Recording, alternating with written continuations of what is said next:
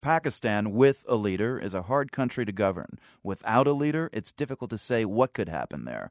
Today, Pakistan's Prime Minister, Yusuf Raza Gilani, was disqualified from holding office by the country's Supreme Court.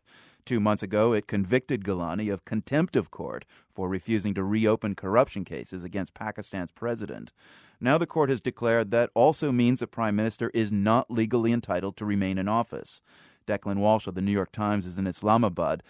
This is huge news for Pakistan, Declan. A prime minister told he can't be prime minister. What's the reaction to today's ruling? Well, we've just had a reaction from the ruling party. They've indicated that they will accept the ruling. They indicate that Mr. Gilani is no longer the prime minister of the country and that his cabinet effectively stands dismissed. They say they're going to meet with the minority partners of the coalition later on this evening. And at that point, after consulting with the president, Asif Ali Zardari, they will announce what their next move in this sort of long-running confrontation will be. So give us a clear picture of what Prime Minister Gilani is convicted of doing. Prime Minister Gilani was convicted of contempt of court on April 26th.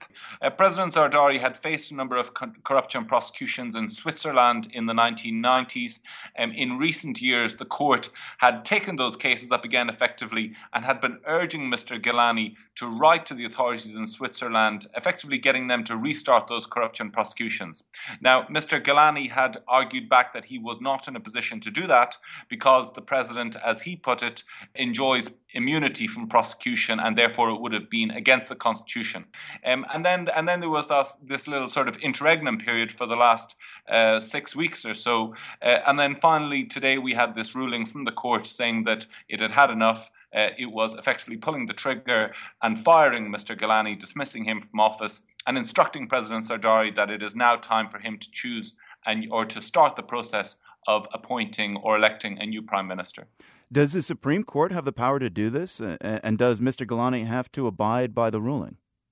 Well, that is a very hotly debated question here in Pakistan. Certainly, the government has consistently argued that the court is effectively prosecuting a personal grudge between the Chief Justice, Iftikhar Muhammad Chowdhury, and Mr. Zardari. This is a sort of a personal hostility that goes back 3 or 4 years to a point when Mr. Zardari had opposed the reinstatement of Justice Chowdhury as Chief Justice. So the government is very strongly arguing that this is a politically motivated prosecution.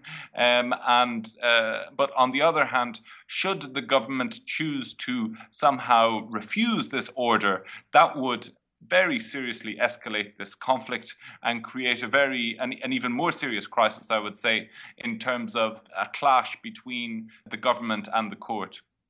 With civilian government in limbo, does this present a greater risk of the military getting involved in politics in Pakistan?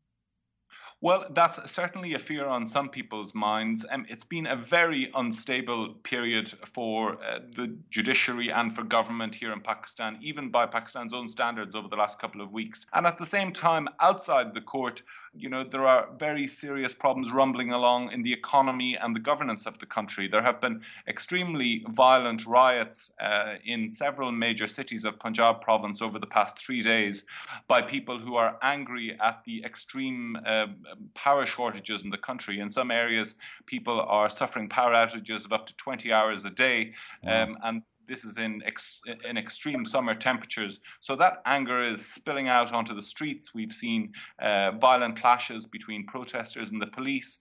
Buildings have been burned down. Offices have been attacked. The homes of some ruling party politicians have also been assaulted.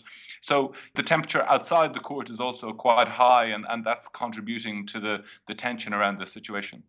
The New York Times' Declan Walsh in the Pakistani capital, Islamabad. Thank you, Declan. My pleasure.